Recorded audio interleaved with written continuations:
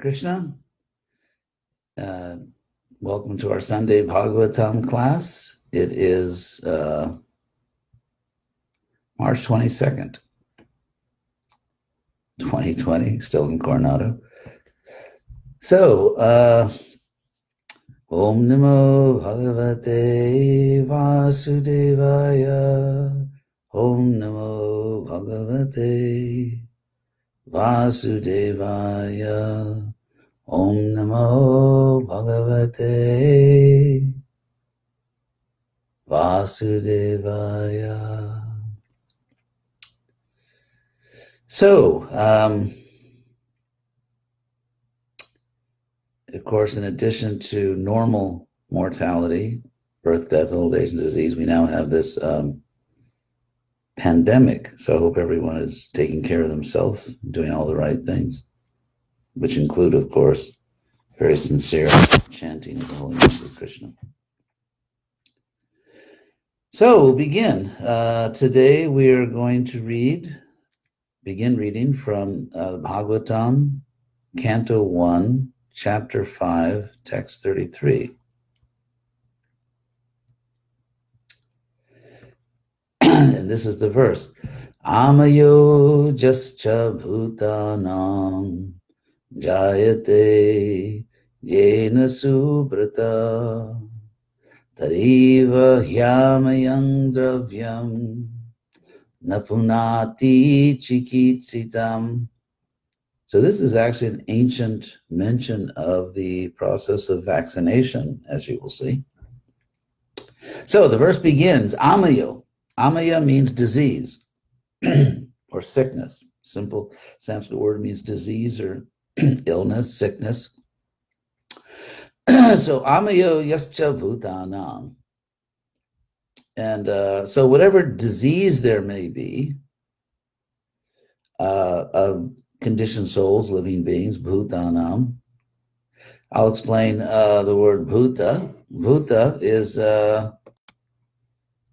comes from the Sanskrit word bhut, to be. So bhuta means someone that has come to be, and therefore it refers to our conditioned life, because as souls, as eternal souls, we don't come to be, we always exist.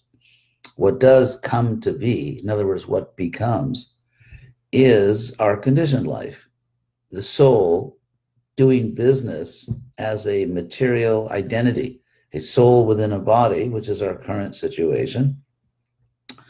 That is called a bhuta. In other words, something that has come to be, a living being. Whereas the soul itself, of course, is eternal. So, amayo yascha bhutanam. So whatever disease, jayate, arises, which is also the Sanskrit word to take birth, so it also means like arises. Prabhupada translates it here as become possible. So, amayo jascha bhutanam jayate jena. It arises, a disease arises in living beings or for living beings, or their diseases arise. Jena, by something causes it.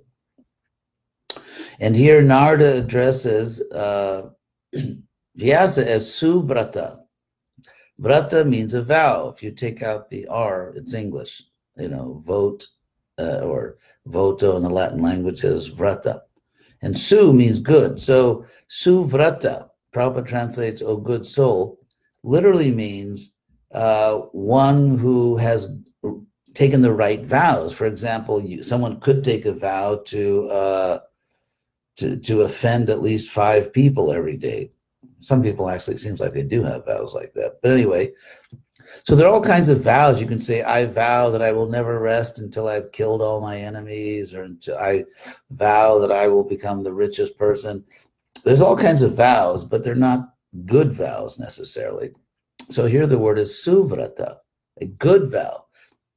For example, vowing to follow the 4 regulative principles and of Krishna consciousness, and vowing to chant Krishna's holy name a certain number of times, vowing to serve God. Those are excellent vows.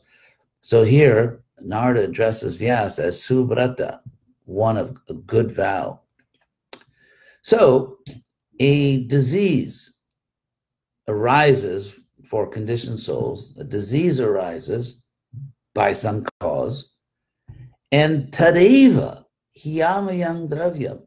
And that very thing which caused the disease, that tadeva, which means that very thing, indeed, he, literally amayam dravyam, the disease thing. That's what it actually says in Sanskrit, the disease thing. That very thing, or then there was talking about a material object. And then the rhetorical question, napunati, doesn't it purify chikitsitam when it's medicinally treated? Chikitsita means like something medicinal. And so the dravyam, the very thing which caused the disease, when it is chikitsitam, sort of, medicinally prepared, then the question, doesn't it actually purify? So this is like the idea of vaccination, which is right there in the Bhagavatam. So I don't know, maybe the anti-vaxxers, I won't get into that controversy. So Narada is saying here, and this is a very important principle of Krishna consciousness, and that is you don't have to become a different person to be Krishna conscious. Of course, in some ways, we have to do some things differently. We accept certain moral principles and spiritual principles. We agree to practice spiritual life in certain ways. And of course, it's not all or nothing. You do the best you can, but still, the idea here is, sure, we adopt certain spiritual practices and we avoid activities which are grossly sinful, but at the same time, it's still you. You still have to be yourself. And therefore, we were entangled in material life precisely because we were attracted to the material world. We tried to enjoy or exploit the material world in certain ways. And therefore, that was the disease of material life.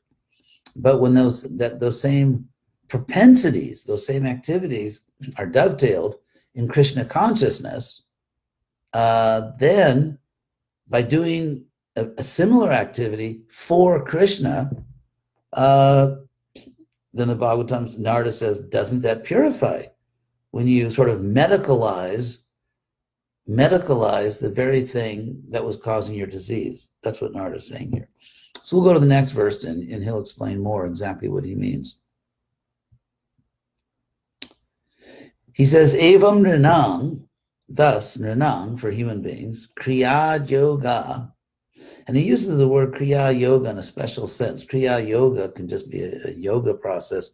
It means something like Karma Yoga, because the word Kriya is a synonym of karma. It comes from the same root, action, activity, sort of action yoga, Karma Yoga.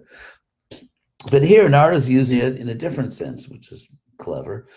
He's taking the word yoga to mean connection, so connection with fruitive activity. Kriya Yoga, he's taking yoga as connection, not as spiritual process. So thus, our material activities, sarve, all of them, sangsriti hetavaha, they're the causes of our material life. The word sangsriti in Sanskrit, in case you're following along, in the Sanskrit, is just another way of saying samsara. It comes from the same root. It's just another way of saying samsara, sangsriti. Hetavaha, the causes, plural of hetu.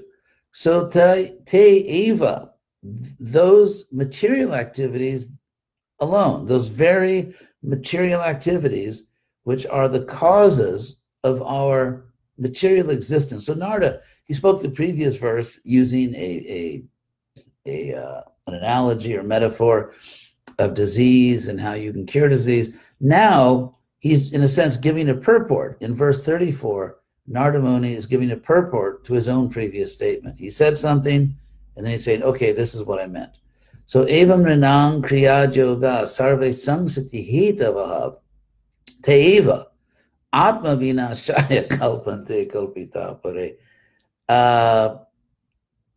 I'm sort of chuckling, I guess the technical word is here, because there's another unusual use uh, another unusual use of a word, Atma Vinashaya, which literally would mean, in the most literal sense, for the destruction of the self, which is obviously not what Narada means, because everywhere in his teaching, we're seeing that that's not what he means. So Atma, so what does it mean? Vinasha means loss or destruction. So, and Atma, of the Atma, and so the Atma can also mean the false ego, not in a technical philosophical sense, but the self that you are identifying with, the who you think you are right now. It's like, for example, commonly in English, if you say, I'll do it myself, or I want that for myself, you're not necessarily speaking about spiritual philosophy, about your eternal soul.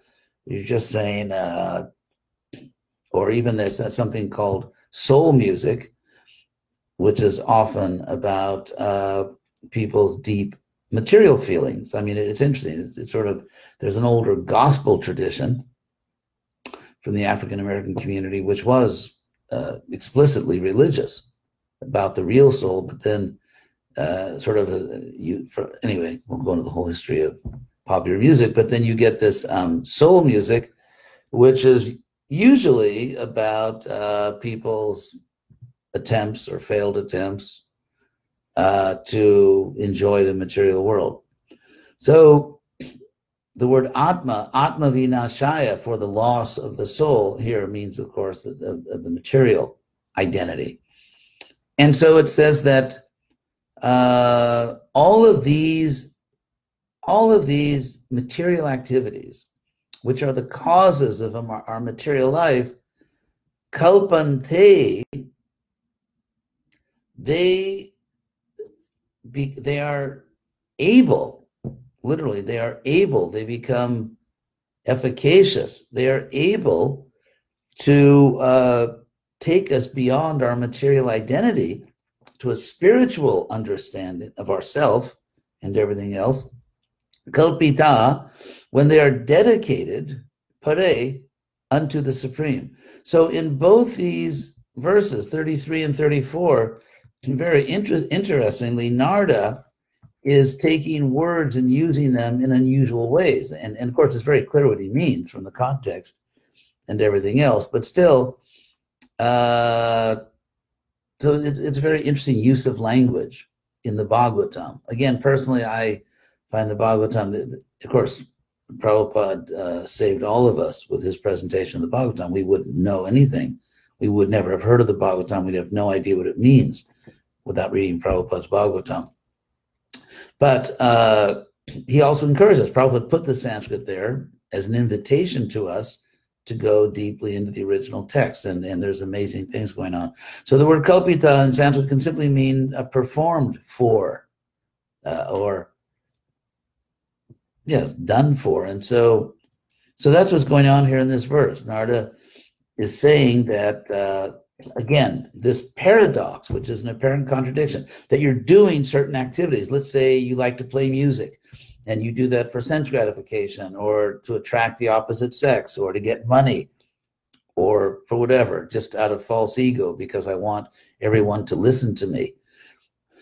And yet, if you do music for Krishna, that very same activity, you just change the motive, you change the intention, and that same activity that was binding you to this world liberates you. It's like, let's say, for example, you're driving your car in the wrong direction. You're getting farther and farther away from where you need to go. Just turn around and go in the opposite direction. That same car will take you to where you want to go. You don't need to get a different car. So our present, and of course, Krishna says in the Bhagavad Gita 3:33 that sadrasham cheshtate swasya prakritir jnanavanapi. Even someone that knows Krishna, even a wise, learned person, acts according to their own nature. We each have our own nature. You know, we can't try to pretend to be someone else. We have our own nature. We have to be ourselves, because if we are not ourselves, if we're not being authentic, then who are we purifying? It's almost like, let's say, for example, you want to wash your dishes, and or let's say you have a dishwasher. I've actually never used them, but let's say you have a dishwasher and you turn it on and you have a lot of soap in there. You just forgot to put the dishes in. That's the old dishwashing analogy, which I'm sure you've all heard. So in the same way, these devotional activities are purifying, but if you don't put your real self in the dishwasher, if you don't put your real propensities, your real nature into devotional service, then what is being purified? Maybe the mind is being controlled for the moment, but you have to put, who you really are, of course, is an eternal soul. But at the same time, at the present time, we have this body, we each have a body, and so we have a certain material nature, and you've got to put who you really are into devotional service. And that's why Krishna says it's dangerous. He even says it's more dangerous than death, which is pretty dangerous. It's very dangerous to do another's duty. And Krishna says again and again in the Gita, your duty is born of your nature. So in a sense, even on a material level, you have to have some understanding of yourself to really perform bhakti yoga efficiently. You have to have a certain minimum amount of maturity and self-understanding to really succeed at bhakti yoga. We can't just do certain activities because other people want us to do them, or because we think that we will impress other people or people will love us. We really have to see, who am I in my present conditioned state, and exactly what are the propensities that I need to purify by engaging them in devotional service. And of course, we don't mean sort of horrible, sinful propensities, but your propensities, how you are inclined, for example, ashram propensities. One has to have a realistic understanding of what you're capable of. I mean, everyone has some material desires in there. It's a question of which way are they tipping? It's like, like which way is it going to go? I have a desire. I mean, everyone has some, for example, attraction or some to the opposite sex or some lust. But the question is, can I conquer this by devotional service, or is it going to conquer me? Do I really need to engage it by, for example, well, not for example, really the only decent example, getting married? There aren't really other great examples of how to deal with that. So, so you have to have some idea, and that's why one has to be honest with oneself. We have to be honest with ourselves, but at the same time,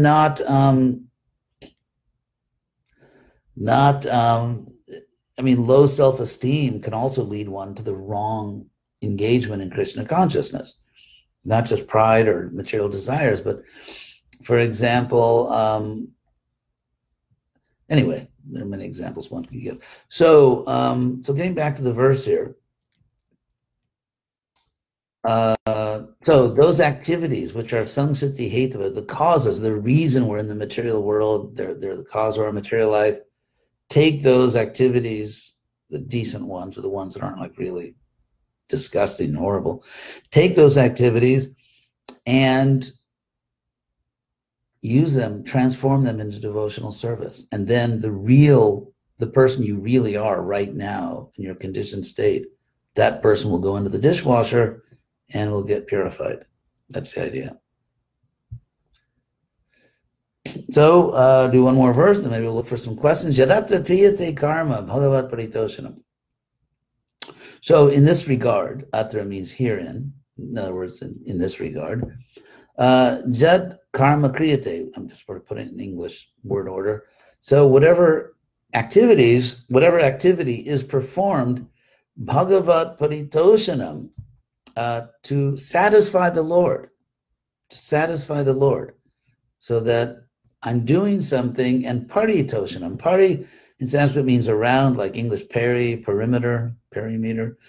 And so pari in Sanskrit, pari as a prefix can mean like completely, like, all around, completely. So whatever is done to really satisfy Krishna, to really satisfy the Lord, whatever activity is done in that way, jnanam jatara dhinam hi bhakti yoga samanvitam.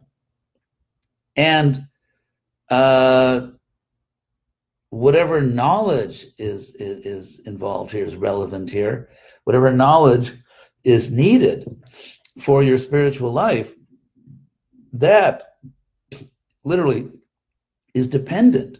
In other words, you get it at no extra cost. It's like, do everything for Krishna at no extra cost, you'll get spiritual understanding. So jnanam jatara dhinam hi bhakti yoga samanvitam. If that knowledge, if your understanding, your studies, your scholarship, your philosophy is included in your bhakti yoga process, it becomes part of your bhakti yoga. Prabhupada translates this: whatever work is done here in this life for the satisfaction of the Lord's mission is called bhakti yoga, or transcendental loving service to the Lord. And what is knowledge becomes a concomitant factor. So I'm going to look up concomitant here. It's not a word we use every day, but it is a good word. So it means naturally accompanying or associated. Here's the example. She loved travel with all its concomitant worries.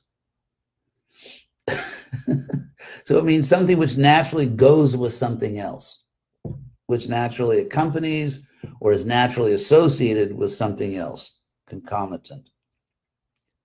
So if you are sincerely trying to satisfy Krishna, Bhagavat Paritoshanam, you're sincerely trying to satisfy Krishna by your activities, then naturally there will be knowledge, there will be spiritual understanding.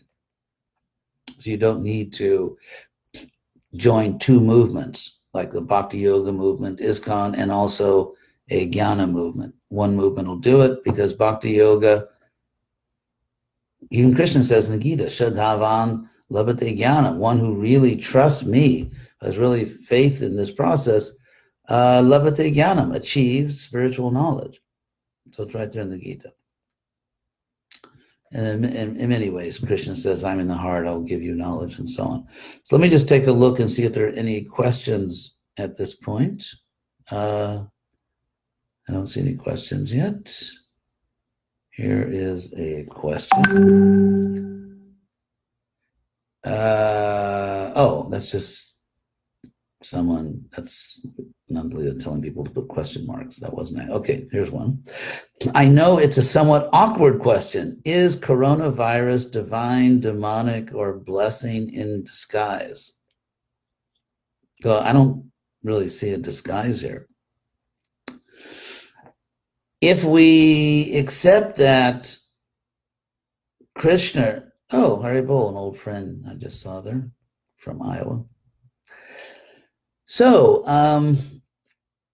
if we understand that Krishna is not malicious or even indifferent, not only is Krishna not against us, he's neutral in one sense. Krishna says, Samoham, he's neutral. He calls himself Udasina Asinam, that I remain as if above everything. Like, that's one way of saying detached, like just, stay above it. Don't roll around in the mud on this issue.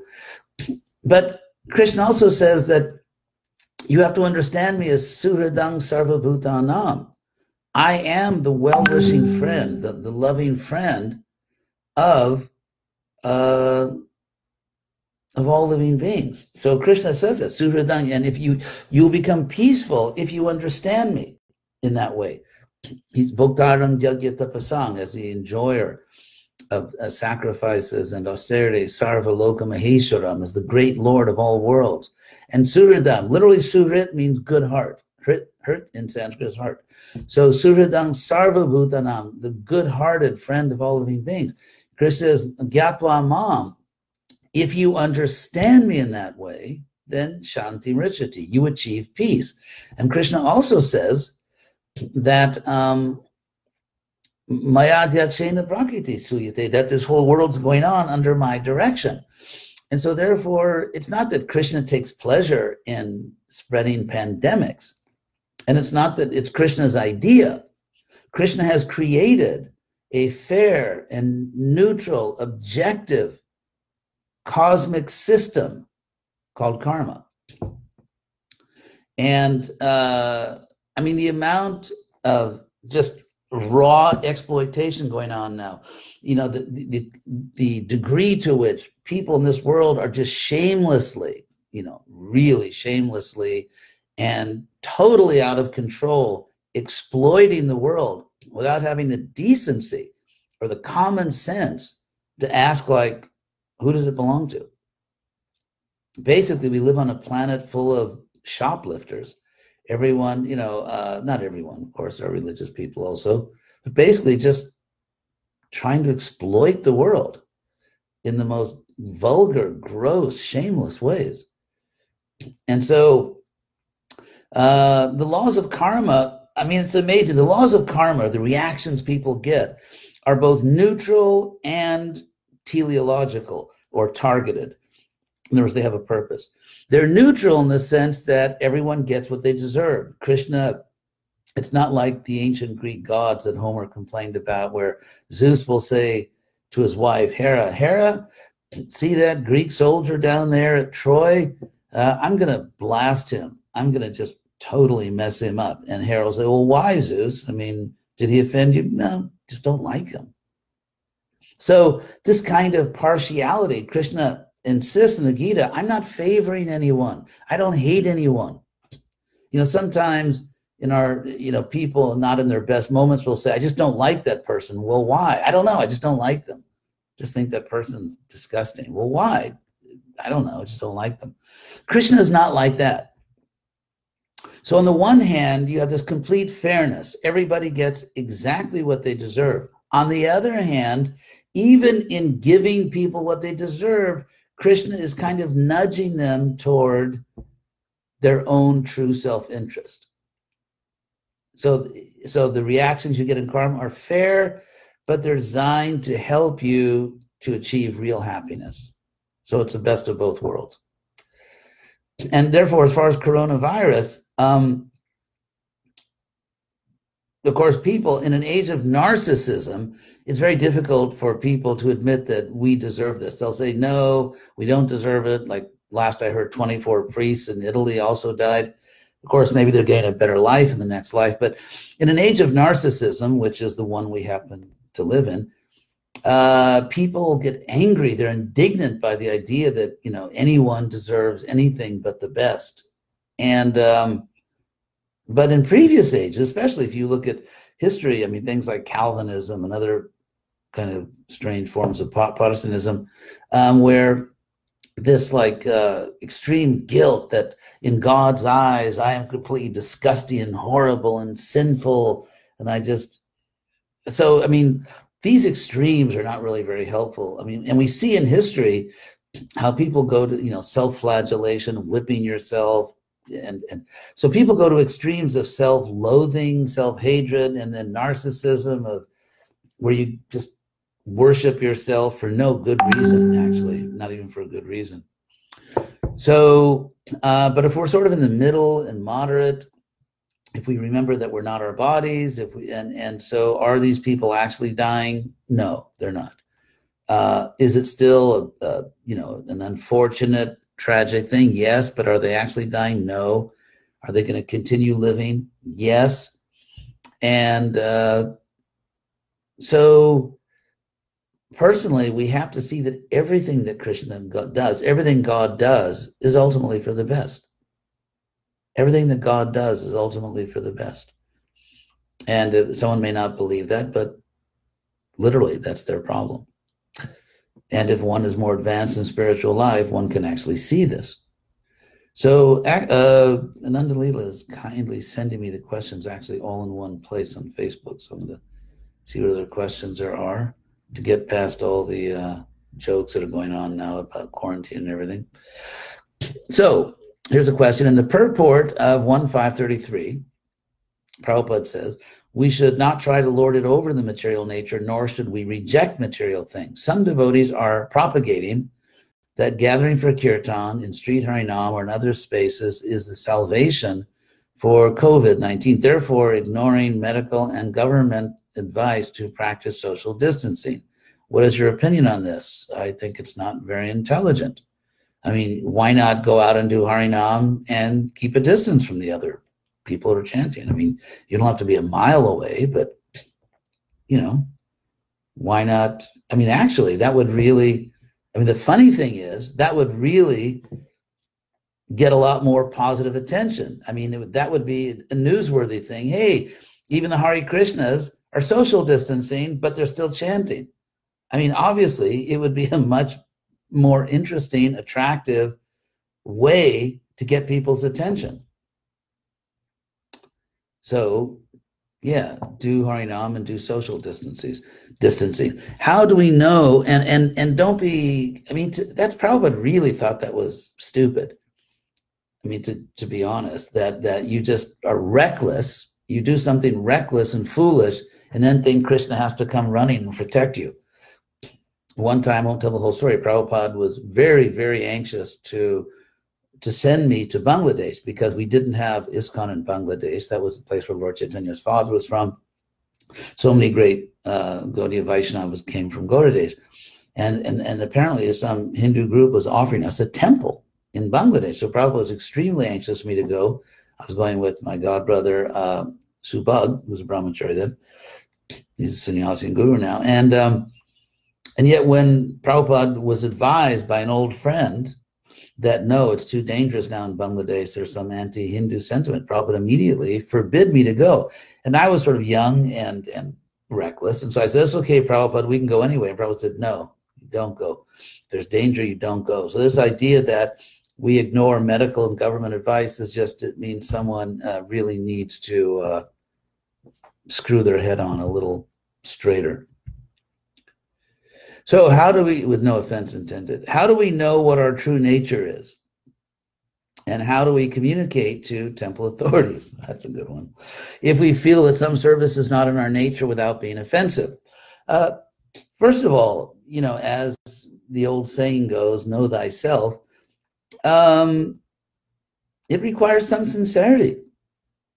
Just like, how did you know you should join the Hare Krishna movement? Hopefully because you were a little more serious than other people about understanding what the truth is. And so we have to be a little humble, we have to be sincere, and we have to maybe talk to other people and talk to our, you know, people that care about us and know us, and just because the way this comes up practically is that, you know, that eternal problem for many devotees. What's my real nature? Or what should I really be doing for Krishna?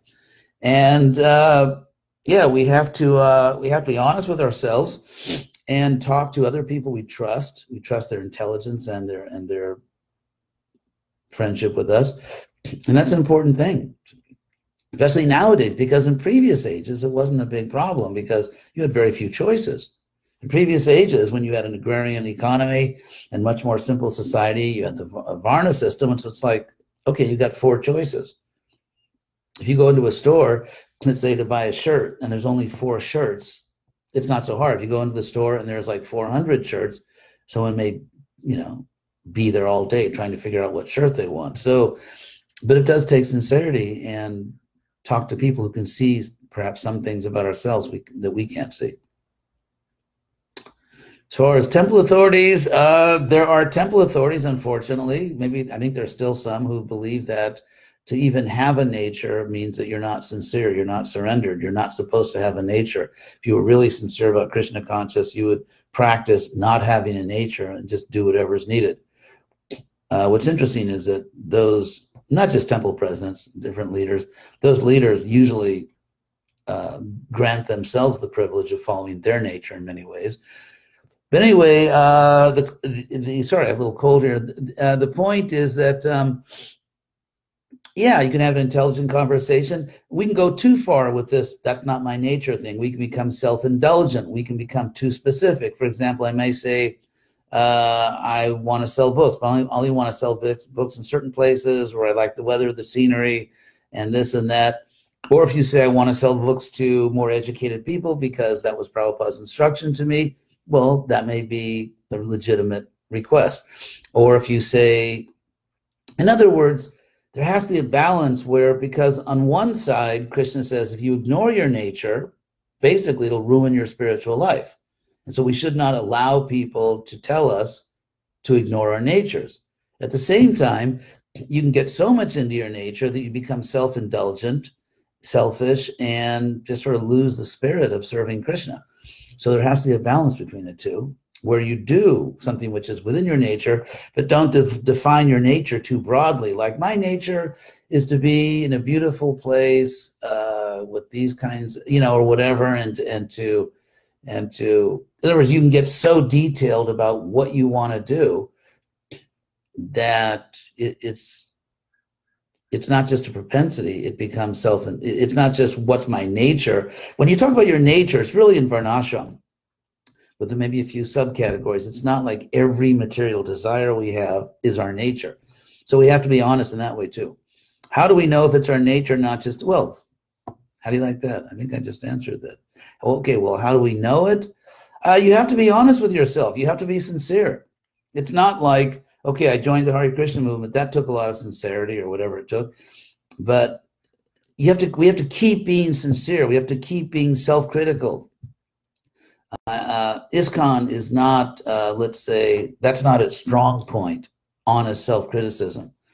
In fact, if you do sometimes criticize things, you're seen as offensive, and it is possible to be offensive. But my experience has been that we could use a little bit more looking in the mirror, a little more self-criticism. I think we could actually use that. And if we did, and took, perhaps, if some leaders took a more honest look at where our movement really stands in relation to where Prabhupada wanted it to be, we might feel a need to make more adjustments. Oh, I skipped 4. Very good. Very good. I have a very good assistant who is in a lot of trouble now. Just kidding. That was a joke. How important is it to know Sanskrit seriously to be able to have a deeper understanding of the scriptures? Is this relevant? Some people are just kind of not into languages. And so it's not that everyone has to learn Sanskrit. Everyone can do their own service. I would say, if you can learn Sanskrit in a reasonable amount of time, if you have that sort of God-given ability, and you plan to use it seriously in devotional service, then why not? I mean, Yukta Vairagya. I found Sanskrit to be extremely helpful to me in my attempt to serve Prabhupada and so on. So yeah, is it your nature? Do you have those abilities? Do you have a serious way to use it for Krishna? So I think that's it. One more, especially in times of the coronavirus, wouldn't it be recommended to cultivate friendship with the worldwide Bhakti Yoga family across all artificial borders? Yeah, we should definitely cross artificial borders. We should not cross necessary borders. And of course, we should cultivate friendship. We're not against other Bhakti Yoga groups, but some Bhakti Yoga groups, for example, I know one group that claims to be a Bhakti Yoga group. It's not ISKCON, it's not even the Gaudiya Math. And they teach that all the acharyas, beginning with Bhaktivinoda Thakur, deviated from Jiva Goswami. Of course, it's a stupid claim coming from foolish people, but they teach that. And I've seen, some ISKCON devotees, including, 1 or 2 of my own disciples, come under that whammy and, come under that false idea and therefore give up not only ISKCON, but just give up Gaudiya Vaishnavism since Bhaktivinoda Thakur. So should we cultivate friendship with them? That's a good question. Maybe in a way that doesn't involve taking poison. So, they say good fences make good neighbors. So yes, we should cultivate friendship with everyone, but we should do it in a way that doesn't cause serious negative consequences. And so if that can be done, if we can cultivate friendship with worldwide Bhakti Yoga family in ways that do not damage our own understanding, do not in any way affect our commitment to Prabhupada and his mission, ISKCON, which Prabhupada wanted us to serve, then yeah, it's a great idea. So I guess we'll stop here. I'd like to, again, thank everyone for tuning in. I hope everyone is staying safe and everyone is well. And appreciate your taking your time to watch. I hope we'll see you again, at least in the list, next Sunday. Hare Krishna.